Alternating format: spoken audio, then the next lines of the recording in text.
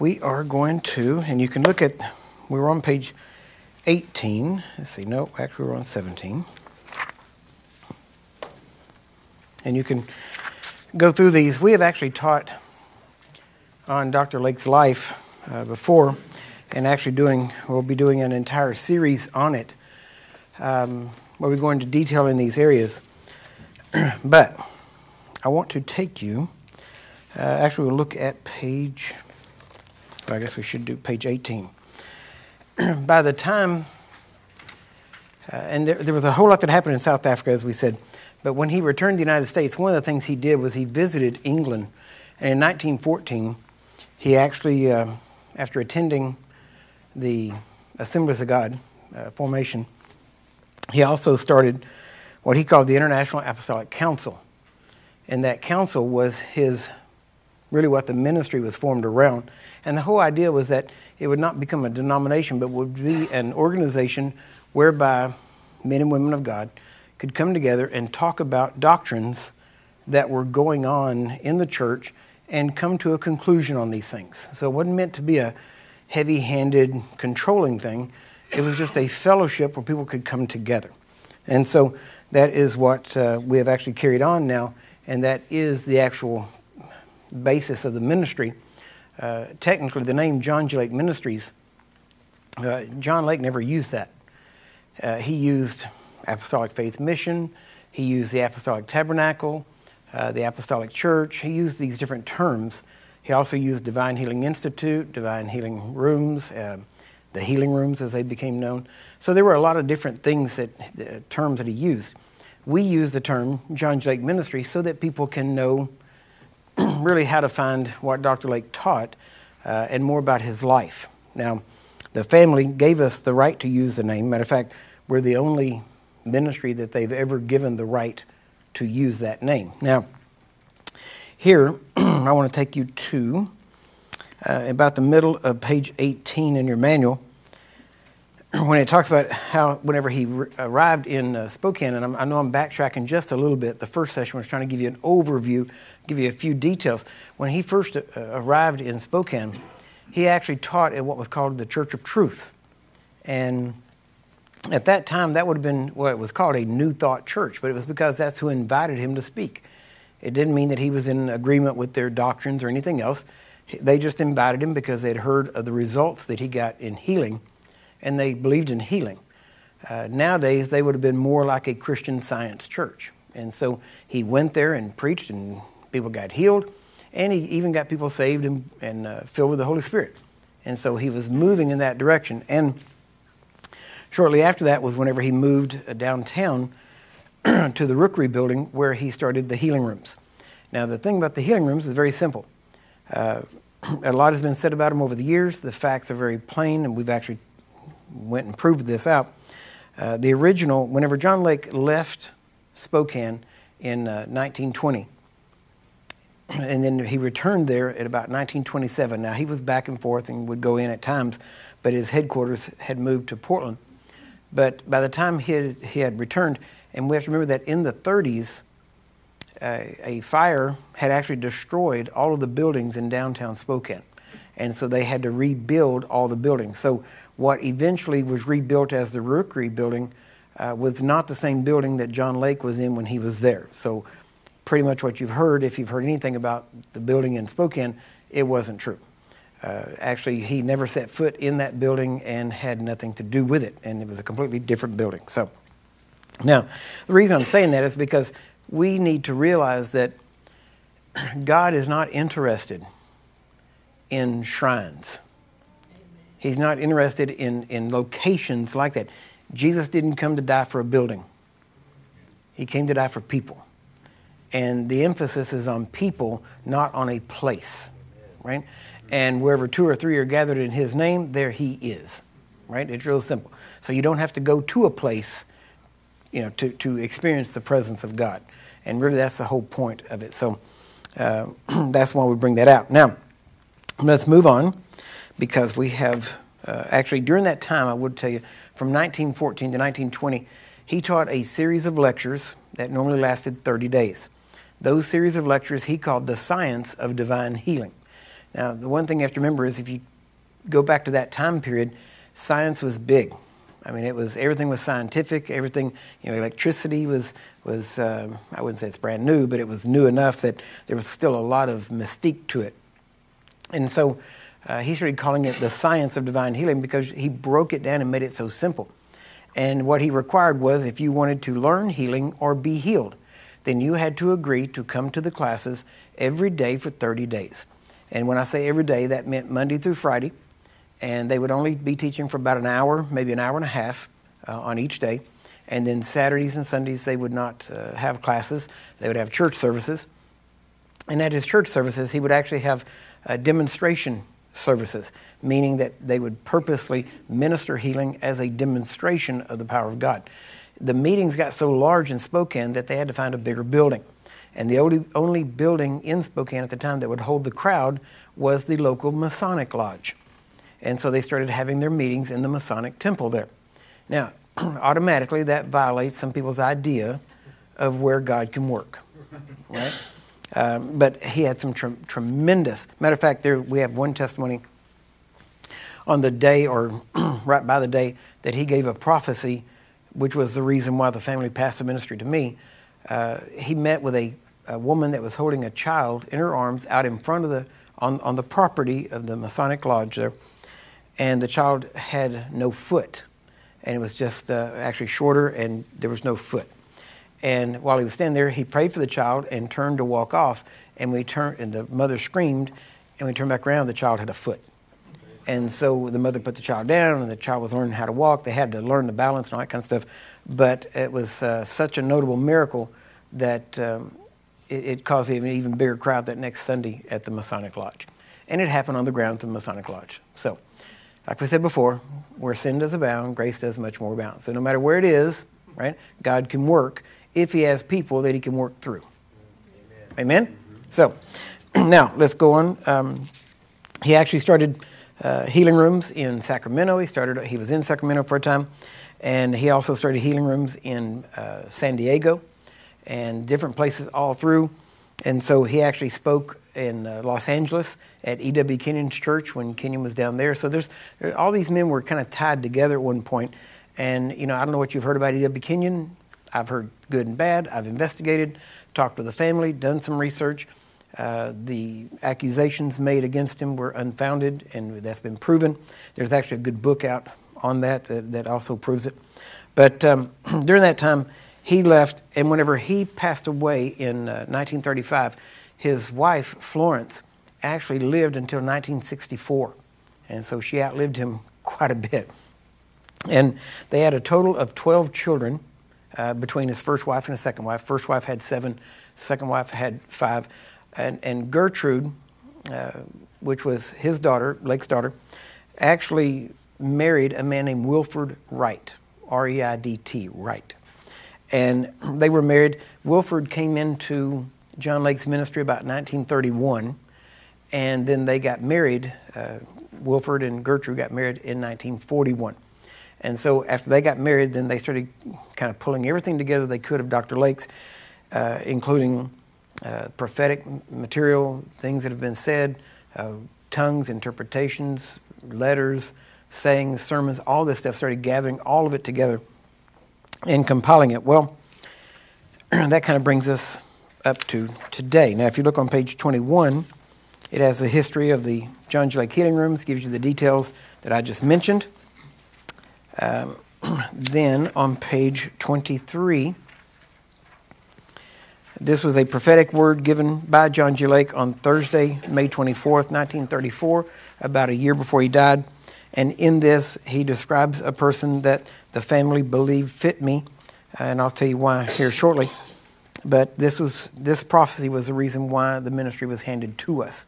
And there's some details in here that are very specific, and that's why they gave it to us. So now turn to page 25.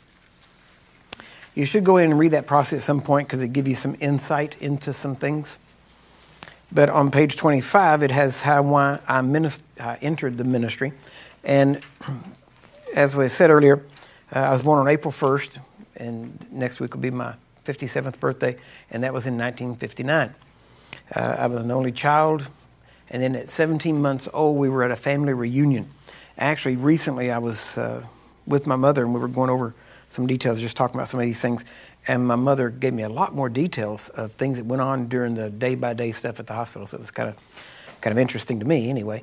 Don't know if it'd be as interesting to you, but whenever I was at we were at a family reunion, and my dad went out to go to a store because of all the people around.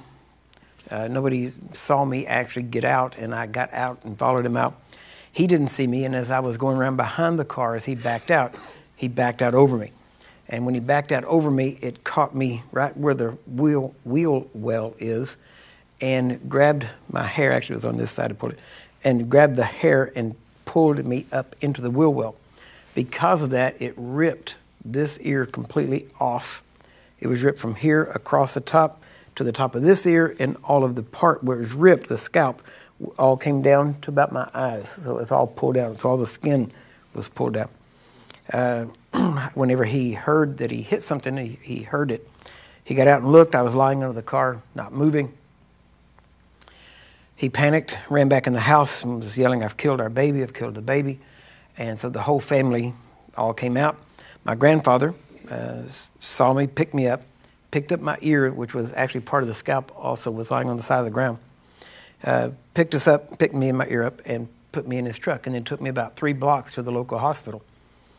When I got there, the doctor, and you have to remember my dad was 17 at the time, my mom was 16. As I said, I'm an only child, still an only child.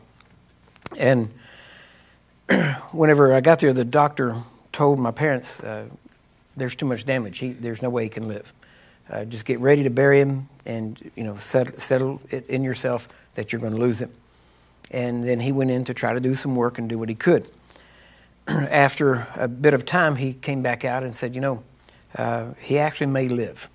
And now, when he went back in to do work, my mom went to praying. My mom was a Pentecostal, and she began praying. And she said, "God, we dedicate him to you. So if you will let him live, I will raise him and train him to serve you. And so let him live." The doctor came out and said, "It looks like he might live." And he said, "But even if he does, he will have so much brain damage done because of this that he will never be normal in any way. You'll have to feed him, clothe him, take care of him, do everything. And so that would be what you'd have to do." And so then he went back in to do some more surgery, and my mom went back to pray and said, "God, that's not good enough. If you're going to let him live, then let him be normal." And I always tell everybody it's still up for debate as to whether I'm normal or not, but even if I'm not, it's working for me. Amen. So, and then after a bit longer, he came back out and said, he was never unconscious that we could tell, so we're not sure how much brain damage there would be, but even if there isn't any brain damage, he will never have any hearing in his right ear, and he will never have any hair. And he went back in, my mom went back to praying. And I said, "God, if you're going to let him live, you're going to let him be normal, let him hear, let him have hair." Well, got plenty of hair, got perfect hearing in my right ear. You can even see the scar here where he sewed it back on. And then I got a good scar that goes all the way across the top of my head and one across the back. The scalp was actually, because it wasn't cut, it wasn't neat. It was ripped. And when it rips different. So when I went in the military, they shaved my head. I looked like Frankenstein. I mean, it was just, had cuts and everything. And you can still see a good, well, you can probably see it right there. There's a good cut right there. So when my hair's short enough, you can see it. And my wife said, "Tell him not to cut it quite that short." And I'm like, "No, it's good. It's a testimony." Somebody says, "Ooh, what happened?" I talked to him. I've never been to a barber or a hair cutter yet that I didn't end up giving my whole life story and my whole testimony to. So it's an open door, because I have to tell them I got some scars there, so you got to kind of work around that. So anyway, so after about roughly 6 hours of surgery, 172 stitches were all the way across. My head swelled up like a basketball. My eyes were swollen shut. Actually, for about the first week at least, I think it might have been more than that, my mom said I was actually blind, that I could not see because of all the swelling and stuff that was going on. And so the first time she noticed that I could see, we were walking down the hall, and she was holding my hand, and I saw two, I don't know what I saw, but there were 2 nurses coming toward us, And I kept pulling my mom's hand and said, Mama, Pwitty, talking about the nurses, I guess. I don't know.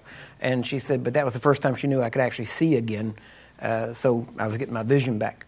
And so whenever, over a period of time, being an only child, my mom being as young as she was, and really the whole rest of the family, I was treated very good. Let me put it that way. Okay, some would say my cousins, they all say I'm spoiled. That's not true. Right? It wasn't true. I say I was favored of God. Anyway, so as I grew up, my mom, when I was supposed to start school, I didn't start school right away. I didn't go through kindergarten and any of that kind of stuff. But my mom started teaching me how to read by using the King James Bible. And so all the time as I was growing up, before I ever entered school, we had already read through the Bible. My mom we were talking about this the other day, somewhere between 4 and 8 times before I started school, we had read through the whole Bible. As we grew up, my mom taught me how to read by using it. At first, she would read it to me. Then she had me read it to her. In the beginning, she would read me to sleep with it. And then later on, I would read her to sleep with it, actually. And I always thought about, I'm still reading people to sleep with the Bible. It still works. So, but if you're going to go to sleep, this is the right place to do it, right? You may close your eyes and can't see me. You may close your mouth. You won't be talking to me. But you can't close your ears. And while you sleep, I'm still getting to you, right? So, now, if you fall asleep, we'll leave you asleep. We even when we go to lunch, we're going to leave you asleep, right? So you just miss lunch. So, but during that time, I didn't know it, but the word was getting put in me. And then as I grew up, when I was 9 years old, I got saved, actually walked across the street to a Nazarene church. We were actually Southern Baptist, and then had some Pentecostal input. But there was a Nazarene church right across the street from where we lived. My parents worked at 9. I went across the street, went to the church, and whenever the pastor gave the altar call, I went down front, gave my life to Christ. And from that time on, I'd always known God was with me. I knew He loved me, knew He spared me. My mom told me, that God spared your life. He's got something planned for you. Obviously, you wouldn't be here, things like that. So then I went into the military, and while I was in the military, God started dealing with me about preaching. And so finally, when I went in as a security police law enforcement specialist, went into pararescue and was moving that direction, following my earthly dad's footsteps. And God started dealing with me and saying, I've called you to do this. And so whenever I got out, we started, actually I didn't know which direction to take, and trying to make this kind of short anyway, but we had, I knew I had to preach and I knew I had to be quick. My dad at that point said, we'll put you through Dallas Theological Seminary. We'll pay your way to go through that. I said, no, you don't get it. I don't have time for that. I got to start preaching. And he said, well, if you don't go to school, nobody's going to let you preach in their churches. I said, well, I'm not trying to get in their churches. I said, I'll preach on the street corner. He said, Curry, nobody does that. He said, well, there are people who do that, but you're not like them, right? And we're not like them, right? That was his idea. And I'm like, well, I may be more like them than you think, so. But eventually, I did not go to Bible school at that time. I visited a couple of churches. The first church I went to was a Free Will Baptist church. And at that time in the military, all you can have is a mustache. And so I had a mustache. And so when I went to the Free Will Baptist church, the pastor told me if I want to serve God, first thing I had to do was shave my mustache, because God could not use me if I had hair on my face. I never saw where he got that from the Bible, all right? But even at that age, I was smart enough to leave there and never go back. Amen. Right? Because I figured if this could stop God, then we're all in trouble, right? So ended up, and at that time I was teaching martial arts to make a living, and that was my profession at the time. And that was how I met my wife. I was teaching her sister's boyfriend private lessons. And so I went to his house to teach a private lesson. They were there, met her. Within a month after I met her, it took me a month to convince her to go out with me. We had our first date on April 22nd. And then actually by October 10th and the 15th, we were married. You say, what do you mean October 10th and 15th? We had 2 weddings, one on the 10th and one on the 15th, right? The one on the 10th, was very quick. In other words, I thought I was going to go to work for the Texas Department of Corrections, and I didn't think they were going to let me be there for the 15th. So I said, if we're going to get married, we got to do it now. So we went to the church we were visiting, woke up our pastor at almost midnight, called my parents, got my best friend as a witness, got married in the church office there. And then the next week, my wife's grandfather, who was a Baptist minister, was supposed to marry us. And we got there, and nobody knew on their side of the family. My side of the family, they all heard. So on my side, there was nobody. On her side, everybody was there. And everybody looked at me like, oh, he was an orphan.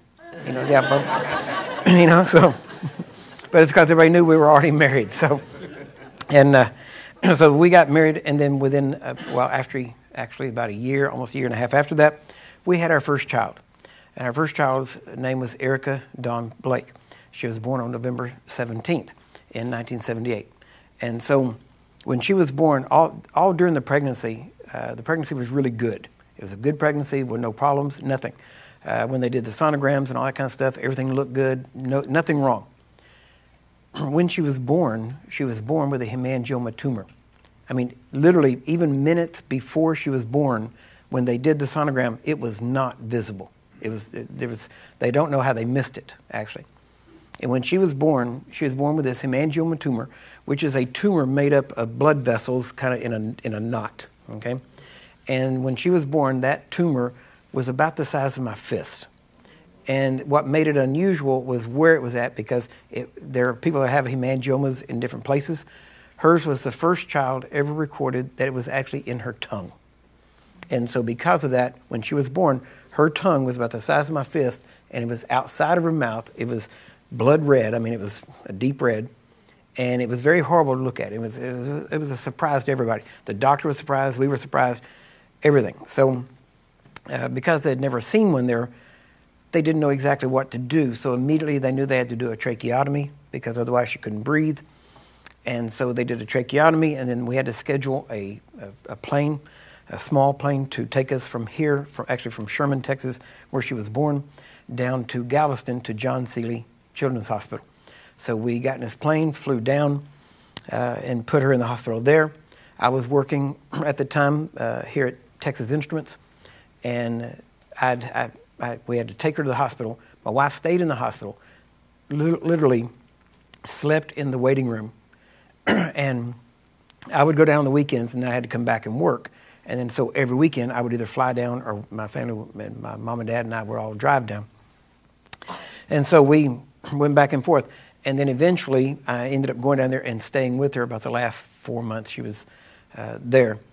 And on my birthday in 1979, I'm trying to make sure I get all these dates right. As a historian, dates are big to me. All right, so and then on that day, they came to us and they said, we can let her out on this day, but you're going to have to make arrangements to pay the bill. And the bill at that time, now this, you have to remember, this is back in the 70s, was $186,000, $188,000, which we had nothing. We had no insurance, we had no money, we had nothing. And so they said, well, we got to make some arrangements before we will release her. So basically they were holding her hostage, essentially. And so we started praying. And I said, okay, God, we need some help. Well, within 2 days, the American Medical Association came and said, if you will let us document her case and put it in the AMA journal, then we will take care of your entire bill. And we said, okay. So we signed the paper, so she is in the AMA Medical Journal because of where the tumor was located. We brought her home. They told us all kinds of things about her. Told us that she would never be able to eat normally, that she would never, if she grew teeth, that it was not likely that she would actually grow teeth, but if she did, if she ever cut into the tumor, she would bleed to death. We would have to live within just a couple of minutes from the hospital, or else she would bleed to death before we got her there. So our whole life was centered around the medical facilities that could deal with her. And so, but there were many times, we would wake up and there would be blood everywhere. And because whenever you cut a tumor like that, it bleeds. And it looked like somebody had been murdered. I mean, there would be blood everywhere because it would just shoot out. And so we had to learn how to stop that and put pressure on it. My wife had to learn how to deal with a tracheotomy, how you had a suction machine, you have to go in, clean it out, all that kind of stuff. My wife had to go through nursing school for that. So all this stuff at 17, 18, and now 18 and 19 years old. No parent should ever have to go through that, especially with their first child, especially at that age, because you have to grow up real quick when you do that. And so we were moving forward. Now, during that time, she grew teeth. She could eat food. I mean, it was even the doctors were astounded. As we started seeing this, I knew that God had spared me when I was a child. I knew He had saved my life. And so we started praying, God, we need her to be healed. But we didn't know how to get it to happen. You know, we knew God could heal. We knew He would heal. We just didn't know how to make it happen when we needed it. And so we started searching healing. And I started looking everywhere. If anybody had a healing ministry, we checked it out. We went there. We've been everywhere. Everybody prayed for her. I could give you names. I mean, all the big names prayed for her. We were in every meeting. We were there. We had people lay hands on her, pray for everything. People knew us because of her. And as we moved forward, the thing is, we were winning. We were actually beating this thing. And the tumor was actually getting smaller. But there'd be times it'd be smaller, and then it would kind of get big again, but then it goes back. And when it got smaller, it gets smaller again, and it would come back big, and then get smaller again. So we were winning. The problem is we didn't win fast enough. And so in February of 1981, she was a little over 2 years old, she actually developed double pneumonia. And within, actually called the hospital, called the doctor. And the doctor, because it was late at night, the doctor said, keep her cool and just bring her in first thing in the morning. I'll look at her. Well, in the morning, she was dead. And so she died on actually Friday, the 13th of February, 1981. And the doctor was, actually the funeral home, were very concerned because of her tongue. They didn't know what was going to happen. And as the body would begin to deteriorate, they were afraid it was going to do something. So they said, we got two choices. We can bury her very quickly, or we can remove the tongue, and then we can take the normal process. And we said, no, this is how she's born. This is how she'll be buried. So we agreed that she would be buried the next day, which was Saturday, February 14th, which is Valentine's Day. And so now before this, my wife's grandmother had made a little bonnet that had like buttons on the side that she built this thing, made this thing, but she didn't build it, she made it. That was like not a mask, but it was something that could hold her tongue, that when we went out in public, because if we didn't have that, people would stare, and it was very, very bad. It would be scary to small children, things like that, because it was very horrible to look at. And so they put that on, and we had to keep her tongue wet because it would dry out and crack and bleed. So we had to put this bonnet thing on her with this cloth piece to go over her tongue, and we had to keep that wet so that it would keep it moist all the time. And this was normal. And we'd be pushing her in a stroller in the mall somewhere, and people would still look, but they couldn't see what was going on. But then there were times that she didn't like it on, like any other child, and she would pull this thing off, and we could tell when she did because of people's responses and things. And so just before she died, as a matter of fact, we were in Sulphur, Louisiana, had gone down to help start a church there. And while we were preaching in a home upstairs, they had the children up in a room upstairs. And there was one night while I was preaching, a friend of mine and I were tag team preaching. And while I was preaching, we heard some children scream. So my friend took over and we went upstairs. And when we got there, there was a little girl, a visitor, that had screamed. And when I walked in, my daughter was over on the one side of the room. And I'll never forget it because it was one of those defining moments when you realize something. Because for the first time, I recognized that she recognized that she wasn't normal. And because when I walked in, the little girl had screamed when she had seen her. And so my daughter just automatically had covered her face with her arms so that she could hide it because she knew what the problem was.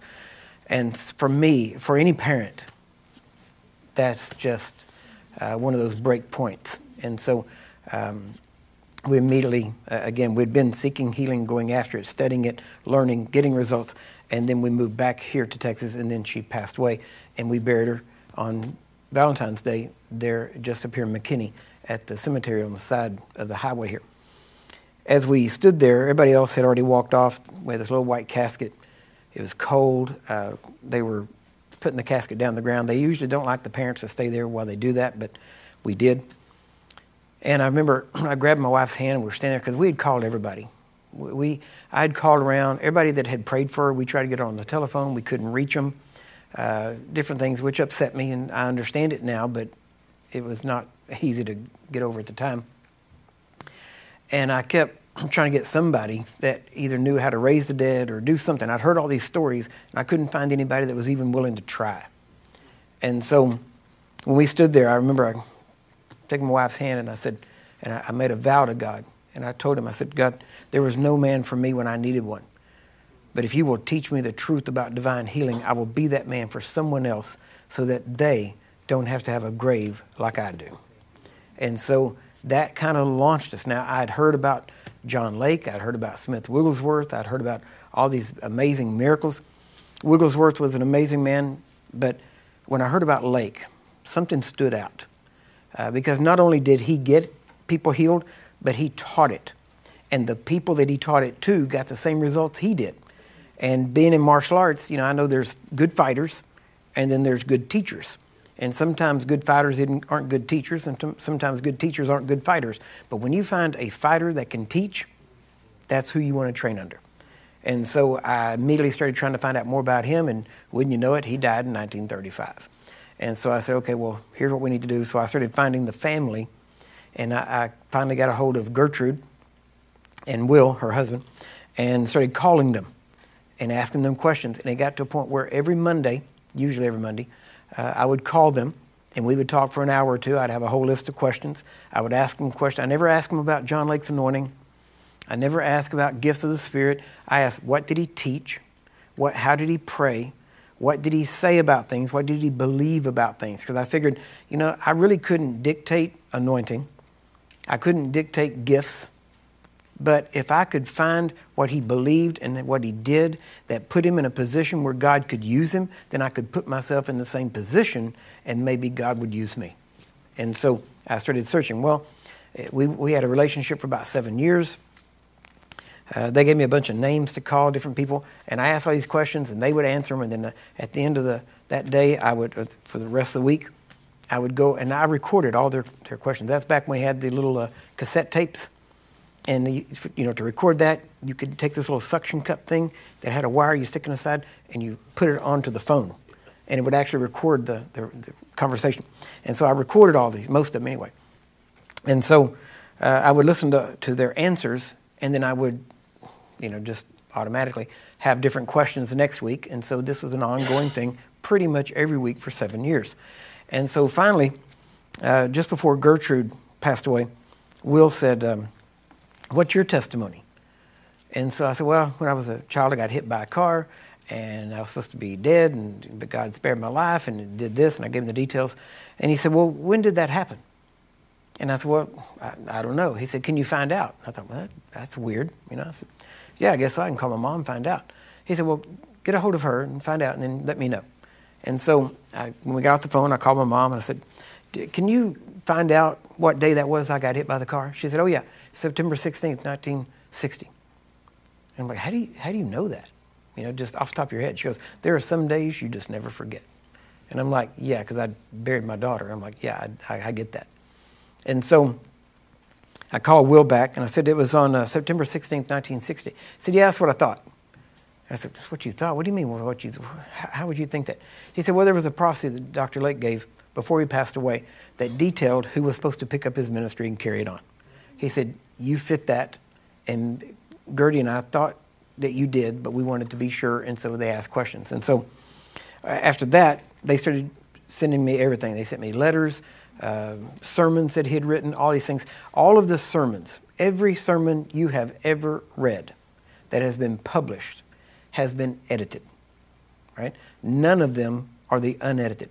Now, Kenneth Copeland put out a book on John Lake, and it had his sermons. And in the beginning, it says that they have not edited it.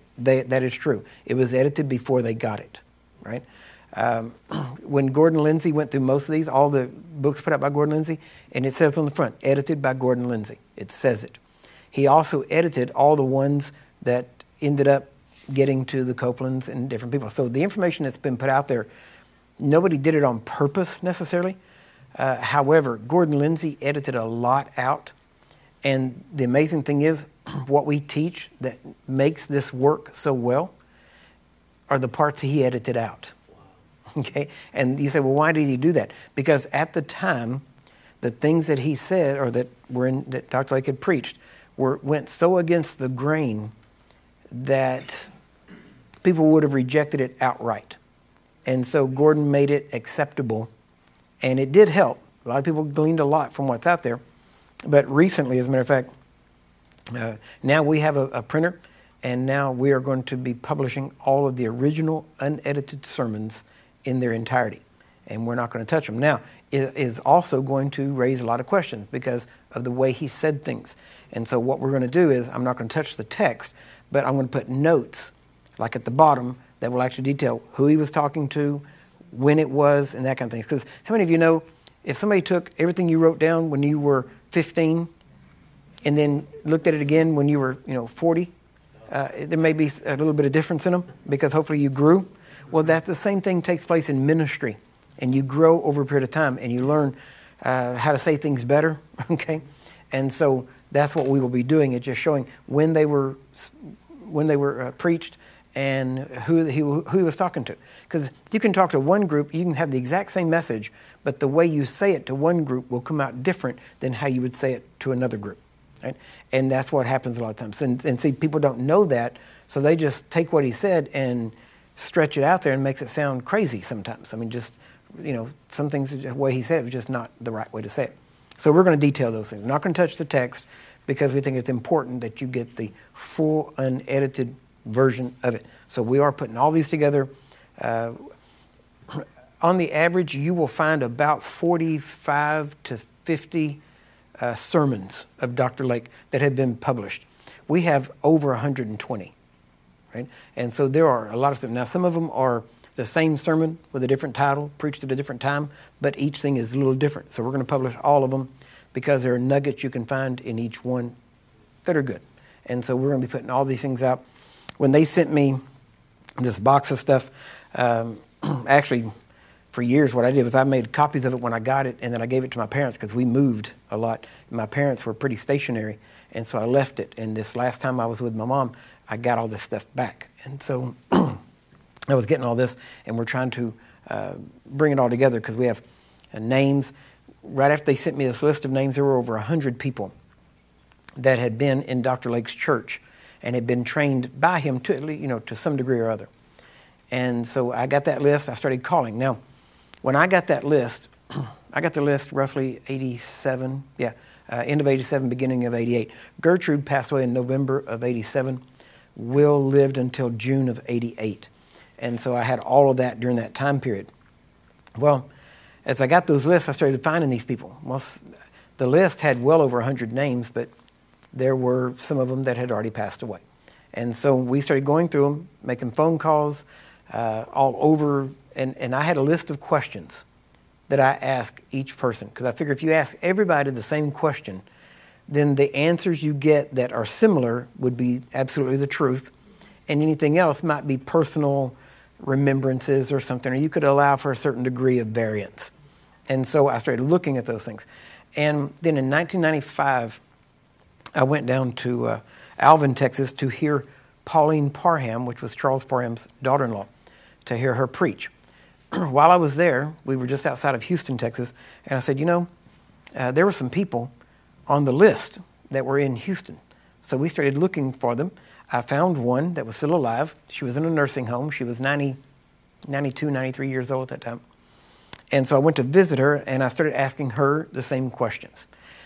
And after about the second day of me being able to go there and just spend time there, I think I was starting to aggravate her a bit, and she was kind of getting fed up with me. So finally she said, well, if you just had the manual, all your questions would be answered. And I said, well, yeah, it'd be great if I had a manual, that'd be perfect, but where can I find one of those? Oh, well, I got one. You know, and I felt like, yeah, okay, I'm going to show my age here. I felt like Red Fox. Right? It's kind of like that. You know, here we, you know, what do you mean you got one? She goes, oh yeah, I got a manual. I said, well, can I have it? She said, no, you can't have it. She said, you can read it, and she said, but you can't have it till I die.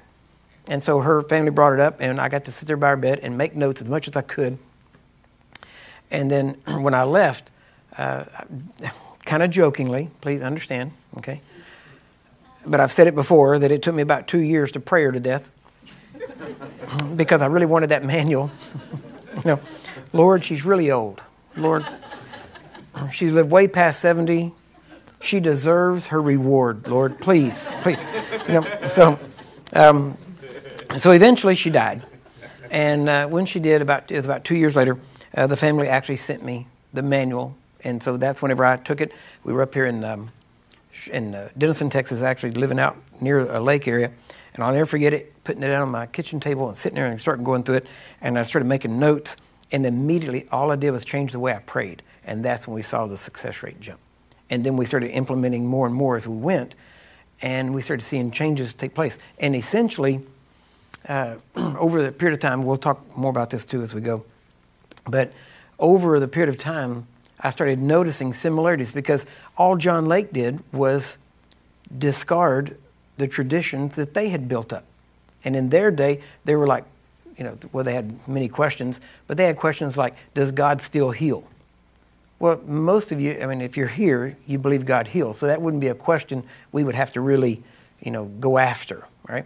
But there were some other things, you know, does God heal everybody? Well, now that's one that's today could fit right in. And so, but I started noticing his method was simply to find all the things that people said, the traditions, and then he went into the Bible and disproved them. And so then that's pretty much what we started looking at was, why don't people get healed? What is the reason people say people don't get healed? And so we started looking at that, and every answer that we got there, we started going into it and saying, okay, what does the Bible say about this? And we started going back and finding scripture that actually contradicted that. So we decided to not believe that. We decided to believe the scripture, and then we went and did it. And when we went and did it, it worked. And so we started eliminating these, what we call now sacred cows, right? And the reason we call it a sacred cow, of course, is because in India, they have cows walking down the street, and they're sacred, so they can't kill them, and yet people are starving to death while these cows walk by. And, you know, being raised in Texas, guess what? We know how to barbecue a cow or two, right? And so we don't have any problem with that, okay? And so we started calling them sacred cows, and we started eliminating or killing these sacred cows. And so we started talking about this back in late 1990, I guess 97, 98 is when we first started calling them sacred cows. And I'll be honest with you, the idea actually came from a book. The title of the book was Kicking Over Sacred Cows by Charles Capps. And so the idea of sacred cows, that led me to the understanding of what a sacred cow was. And so so we continued to study on healing. A lot of our family thought we would walk away from God after Erica died, but instead we dove in and we wanted truth. And so before Erica died, we had our son John. And then when Erica died, almost exactly 9 months later, we had our second daughter, Crystal, and she was an identical twin of Erica, except perfectly healthy. I mean, amazing how, and we had family members say, well, that makes you almost want to believe in reincarnation. I said, no, it makes me believe in a good God, right? The devil took Erica's life and God replaced it, right? God didn't take our baby. He didn't kill our daughter, right? That was the devil. Now, just because the devil killed her doesn't mean she went to hell. She went to be with the Lord, right? But you know, it was the devil that took her life. And so I've made it a commitment on my part to make her life the costliest life the devil ever took, right? And we have gone out many times, and you say, well, that doesn't sound right to say this. There have been many times before I laid hands on people, I would stop and I'd say, you know what, Erica, this is for you. And I would lay hands on them for that. Now, I'm believing in the atoning sacrifice of Christ. I'm believing my faith is in Christ. It has nothing to do with my daughter. Please understood. But I wanted to just, as we would say here in Texas, I wanted to rub the devil's nose in it, right? I wanted him to regret, you know, as David Hogan always says, you know, devil, you just shouldn't have, hadn't have done that. you know, and that's kind of the way I felt about it. Okay, so now then after that, now Crystal was born October 20th in 1981, and then my last daughter, Rebecca, was born on November 6th, 1982, and so those are our 3 living children. Had a total of 4. My son is the oldest. He was actually born on March 9th in 1980. And so that's kind of our whole family. After 4, my wife said, okay, we're done. That's good. That's plenty. Because as an only child, I always wanted a big family. And she said, well, that's big enough. You want more, go start an orphanage. And so that's where we stopped, was at the 4. So, but now we've been traveling and ministering. And there's in your manual, you will see many of the testimonies that we have. We'll be talking about some of those as we come up. The reason I give testimonies is for one reason. It's not so you go, ooh, ah, or think of us as anything. The whole point about this is that whatever we've done, you can do, right? We do it by faith in God, faith in His Word, doing His Word. It's that simple. We don't claim a special anointing, special gift, none of that, all right? The only difference possibly between us is experience, and we're here to help you get that experience. And so we're going to train you, teach you, get you going. But as we go, as I tell these testimonies, every testimony I tell will be for a principle or a truth in it that you need to learn, right? Has nothing to do with just giving just a testimony. It has to do with you learning something from it. Because remember, these are testimonies of victory, but a lot of the nuggets that you will learn came because somebody died. Because you don't analyze your victories. You analyze your failures. And so a lot of the nuggets we've learned was because someone died and we went back and said, why didn't it work? What was going? And then we found something, okay, there it is. And so we start including these in. So every nugget generally costs somebody their life. So that's why we try to bring them out, so that we don't have more losses. We have more victories than we do losses. Honestly, we're not having quite as many dead raisings. I've seen 9 come back from the dead. We're not having quite as many, but it's because now they get healed rather than dying, which is always good. Amen? If I said, who wants to volunteer for me to pray for you to get healed, everybody will come running. If I said, who wants to be raised from the dead, first you got to die, nobody volunteers. So, all right. Anyway, all right, well, we're going to take a quick break, and we'll be back. Again, I'm keeping it pretty close. You got 10 minutes when you break. So, you coming up, Todd?